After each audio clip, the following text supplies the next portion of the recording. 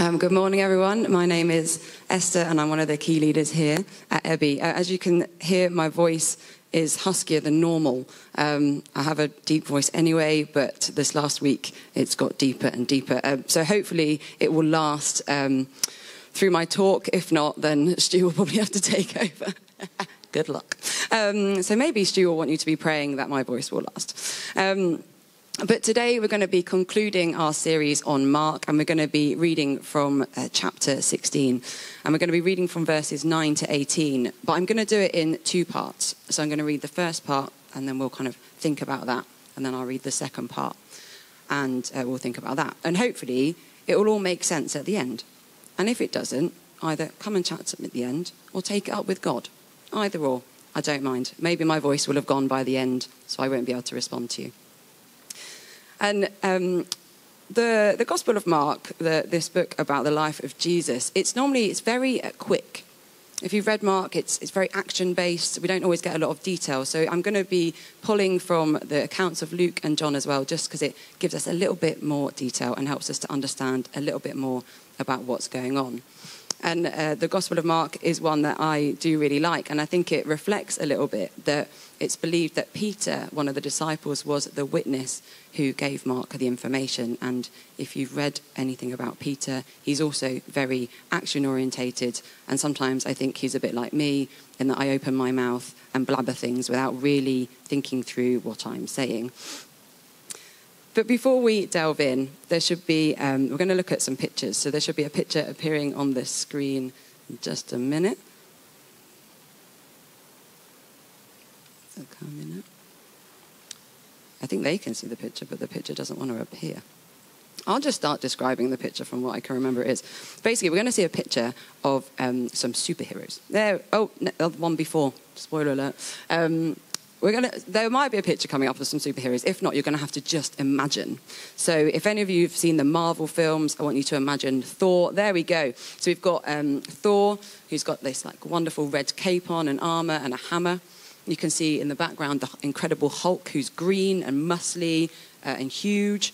And then we've got Captain America in his lovely blue suit with his red and white stripes and his shield that you can't quite see. Then Iron Man's in there too with his metallic red suit. And then the other two people who I can't remember their names, but they're just in quite nondescript black suits. So really, they don't need a shout out. But I want you to just have a little think and shout out. What words come to mind when you look at the people in this picture? Just shout them out. Some are women. Woo! I'm just really bad with names, Carolyn. Really bad. Black Widow, there we go. Thank you. I have actually seen the film. It's a good film. I like it.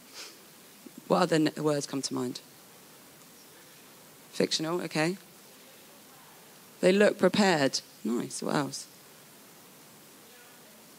Good outfits. Steve, you were going to say something? Arrow. Power. Teamwork. Rescue. What else? Gifted. Children's characters for adults, yes. Ready to fight, okay. Fearless. Cool, I love all these words. These are different words that I thought about. This is great. This is why you get other people to give you the info, you see. Okay, we're going to now look at the next picture. No spoilers there. In this picture, we can see a guy with a fabulous beard and beautiful long hair. And then we've got other men. No women in this picture, though. She obviously got left out. But again, in rather plain clothes. So what words come to mind when you see this picture? Actors? I can hear you, Steve. Ordinary, yes. Sorry? Kind. Friends? Happy? Surprise? Yeah? Any other words? Eco-warriors, yeah. Yeah, the slightly hippie look of Chris Hemsworth there. Great, thank you for calling out those words. Now, I wonder if some of those words resonated with you. Maybe you feel a little bit ordinary. Or maybe you feel a bit fearless. Or maybe you feel quite fearful. However you feel, I want you to kind of know that God, no matter where we are, partners with all of us, whether we feel ordinary, whether we are fearless or fearful, whether we are with a group of people as friends or whether we're on our own. Like, God wants to partner with all of us, and he wants us to believe that this is true. Now, last week we celebrated Easter. We celebrated Jesus rising from the dead, and I'm just going to do a bit of a recap before we delve into the first part of the passage. So last Sunday we heard that very early in the morning, the holy women, including Mary Magdalene, went to the tomb with their spices to anoint Jesus' body.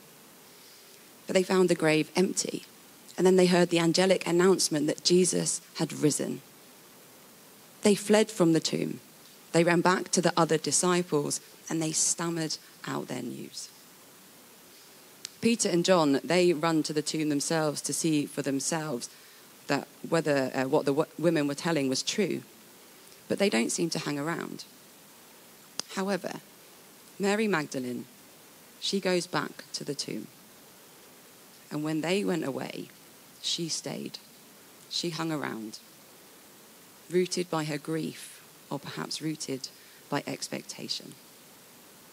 We then read, starting from verse 9, that when Jesus rose early on the first day of the week, he appeared first to Mary Magdalene, out of whom he had driven 7 demons. She went and told those who had been with him and were mourning and weeping. When they heard that Jesus was alive and that she had seen him, they did not believe it. Afterwards, Jesus appeared in a different form to 2 of them while they were walking in the country. These returned and reported it to the rest, but they did not believe them either. Later, Jesus appeared to the 11 as they were eating. He rebuked them for their lack of faith and their stubborn refusal to believe those who had seen him after he had risen. Now, when I read these verses, what I found interesting was to notice who Jesus didn't appear to. He didn't appear to Pilate. He didn't appear to the religious leaders who had schemed against him. He didn't really appear to the masses who had followed him over that time. And he didn't appear to those who had shouted, "Crucify him, crucify him." Instead, he chose to appear to his friend Mary, this ordinary lady who was unknown to the outside world. He chose to appear to his 2 friends, also ordinary people. And then he appeared to the 11 disciples who had spent 3 years with him as his friends, also ordinary people. And as I was just reflecting on these passages and kind of what is said in it, what came to mind was, do we believe because we see, or do we see because we believe? And I was thinking through who I identified with most. So we're going to start with Mary and think about what happened with her and what she might have gone through. Now Mary, this ordinary lady, had experienced firsthand Jesus' power. The passage tells us that Jesus had driven 7 demons from her. Is this why she waited at the tomb?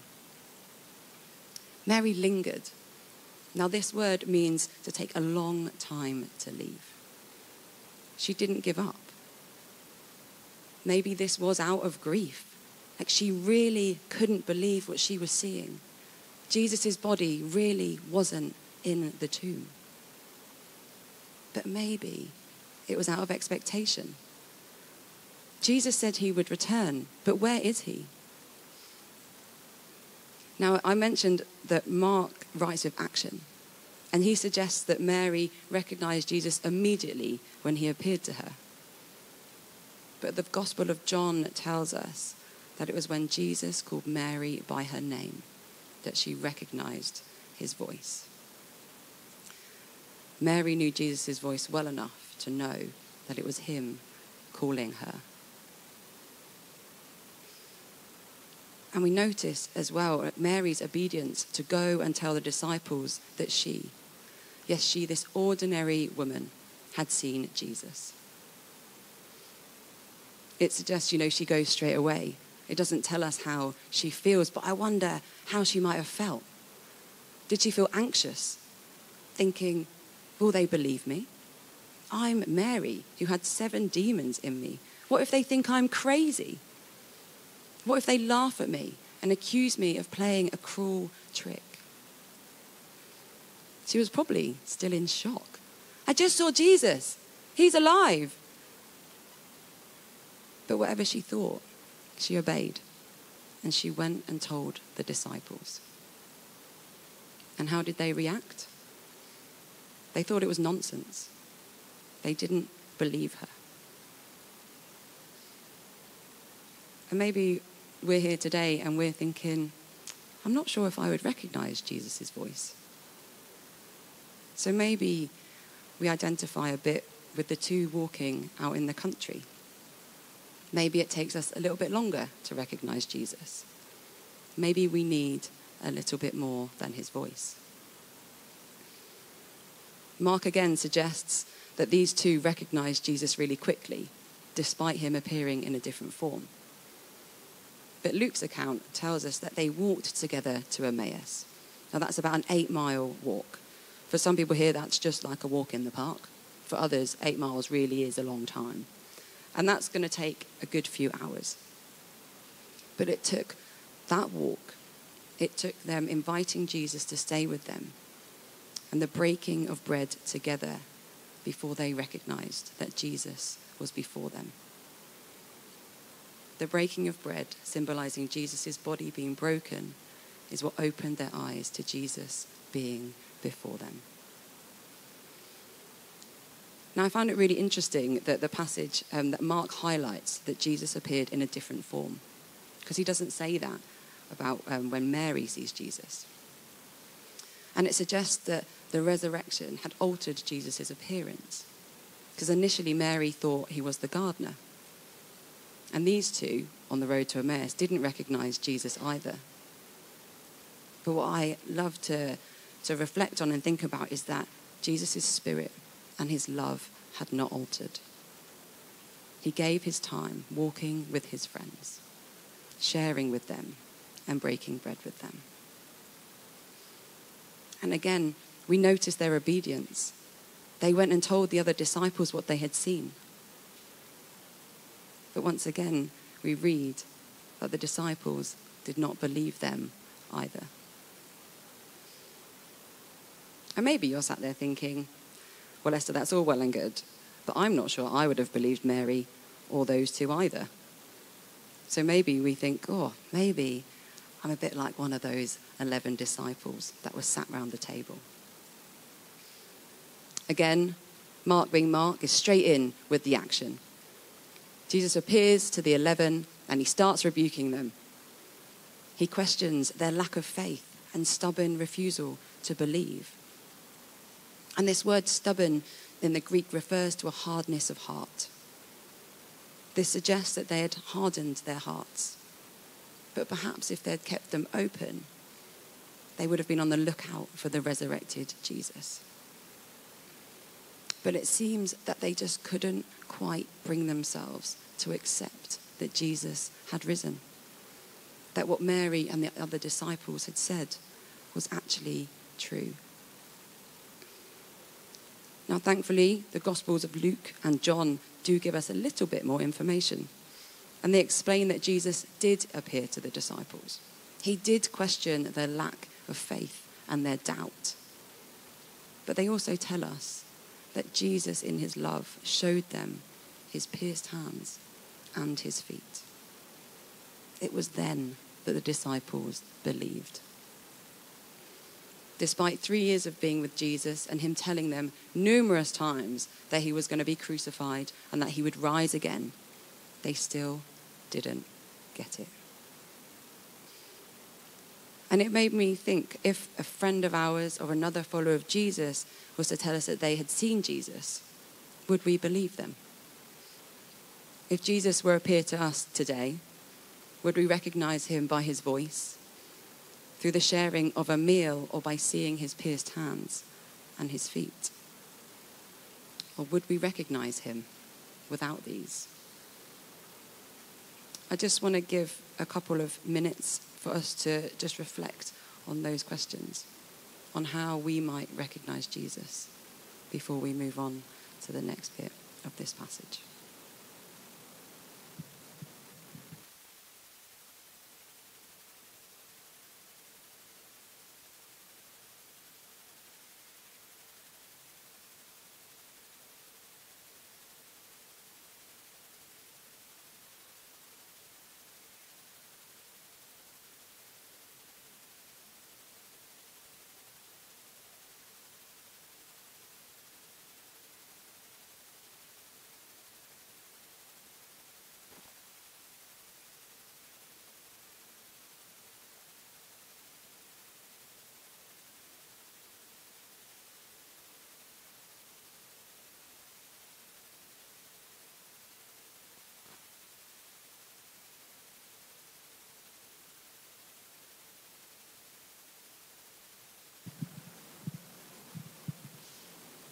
Do we believe because we see, or do we see because we believe? So I'm going to read now from verse 15 to verse 18. Jesus then said, "Go into all the world and preach the gospel to all creation. Whoever believes and is baptized will be saved, but whoever does not believe will be condemned. And these signs will accompany those who believe. In my name they will drive out demons. They will speak in new tongues. They will pick up snakes with their hands, and when they drink deadly poison, it will not hurt them at all. They will place their hands on people who are ill, and they will get well." Now it seems as Jesus was saying this command to his disciples, that he had faith in them, that Jesus has faith in us. Do we have faith in him? Now again, Mark, he suggests that Jesus has rebuked his disciples, and then straight away he's telling them to go and preach the gospel to all creation, to all the world. I think it's fair to say that it might not have happened quite that quickly. The disciples would still have been in shock. They're unlikely to have been able to receive a command quite like that. I mean, it's hard to receive anyway, that kind of thing. But when you've just seen Jesus again, that's quite a big thing to take on. It's likely they would have spent more time with Jesus, had their faith deepened, especially as we've just read about their lack of faith.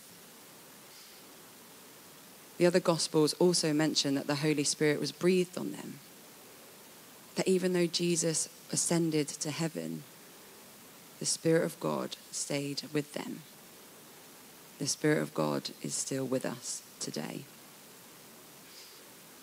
Now, these words weren't just for the disciples. There's a slight spoiler alert coming. They are for us today, right now. But I want us to think a little bit about the impact of these words on the disciples. Like, many of them wouldn't have left Palestine at all, which is the area that they lived in.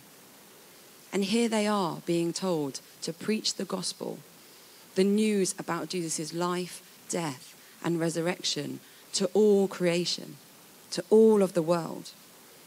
They haven't even been outside the area they lived in, let alone going to the whole world. I wonder if they were thinking, how do we do that? Where do we even start? But that's not all. Not only do they have to go and tell people things, Jesus then tells them that those who believe will, in his name, drive out demons, speak in new tongues, pick up snakes with their hands, drink poison, and it will not hurt them, that they can lay hands on the sick and they will be healed. Now, I don't recommend trying the picking up of snakes just to see what happens, or the drinking of deadly poison just to see if you'll be fine. Even though I'm a bit of a risk taker, I'm not about to do that either. Although I did pick up a snake on Friday, but it was safe, it was fine. It was all in a controlled environment, so it was fine. But we've just got to think, like, these are people that have spent 3 years seeing firsthand what Jesus did. They had a go at it themselves, but they are still ordinary people. They're not superheroes. They don't put on their superhero suit and go and do the stuff and then take it off. They keep their plain clothes on. But the disciples clearly did follow that command, because the gospel is preached across most of the world.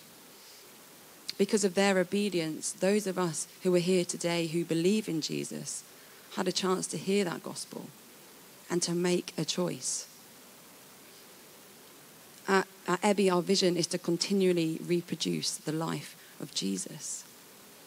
Imagine what would happen if we too obey Jesus' command or live out this vision. But I wonder, as people here who call ourselves followers of Jesus, like how this stuff sits with us. Does it make us squirm and feel uncomfortable? I guess you're not really suggesting that this is for us today, are you? Maybe it excites us and we're like, yeah, let's go. Let's get out there and pray. Do we accept that Jesus did it, but we're not really sure that we can do this? Do we question, is this really what Jesus is saying for us today? There's a lot of questions. I could have asked plenty more. And then we may be sat there thinking, all right, Esther, this is all well and good. But what do we do with that tension that comes when we do believe? When we do pray in Jesus' name, but we don't see the signs and the wonders? What about those who don't actually believe in Jesus, but they do see the signs and wonders, but they still don't accept that Jesus exists? I wish I had the answer, but I don't. But what I do know, and what I do believe, is that it doesn't have anything to do with the amount of faith that we have. Es shared last week on Easter Sunday that the Bible tells us that faith as small as a mustard seed means that we can speak to one mountain and tell it to move from one place to another. And mustard seeds are really, really tiny.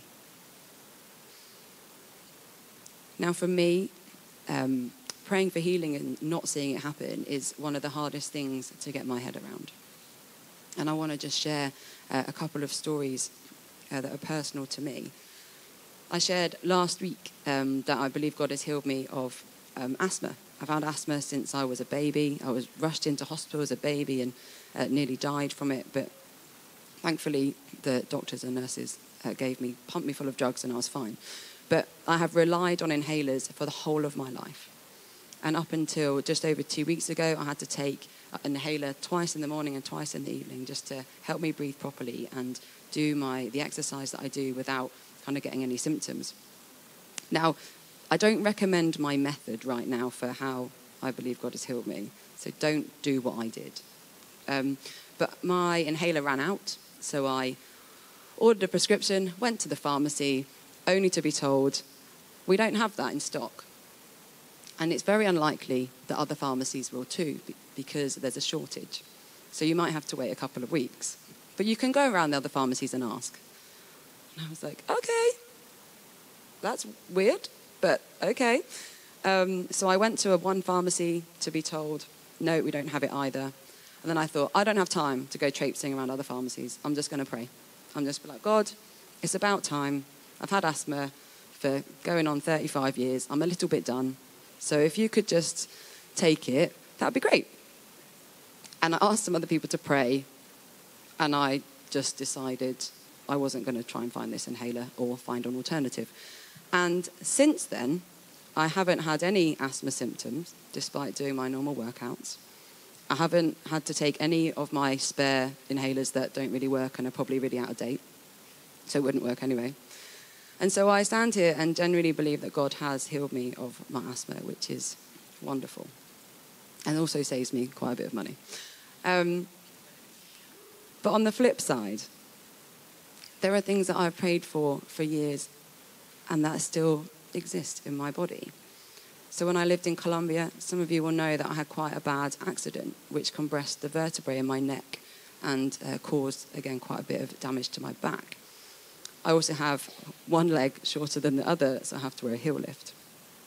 Now, I've prayed for full healing for these things because I wake up most days in pain in my neck, and I have to see medical professionals to get cracked and put back into place just to kind of alleviate the pain for periods of time. So I go through waves of praying with faith, like, God, you can heal me. Like, I believe that you can take this away. I believe that you can completely right my body as it's meant to be. But nothing changes. So I get disheartened and I give up. And I think maybe this is just life as I know it. And then I'll go for another wave of praying with faith and really thinking, yes, God, you can heal this. Only for it to stay the same. But I still believe that God heals. And I do believe that the words in this passage that we've read are true. But I know that it's hard. And there's been people who've been waiting far longer than me to see healing come. But we can believe that God still heals.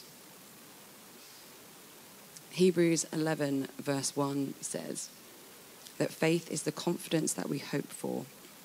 That faith is the confidence that what we hope for will actually happen. It gives us assurance about things we cannot see. So just like Mary, the 2 disciples on the road to Emmaus, and the 11, we too have a choice in what we believe, because compulsory belief is not faith. Jesus has faith in us. Do we have faith in him? Now, Jesus came to this world as a baby. He lived a perfect life doing no wrong. He was then crucified. He died, but he rose again so that those who choose to believe in him will be saved and have eternal life with him in heaven. And what I feel like Jesus is asking us today is, will we step out and follow him and his commands? Or will we wait until we have seen his pierced hands and his feet before we believe? So we're going to go back to those photos. And they are side by side, good old technology. And I just want you to have a little think in your mind what words maybe come to mind. They might still be the same. For each photo, they might be different. But just have a little think.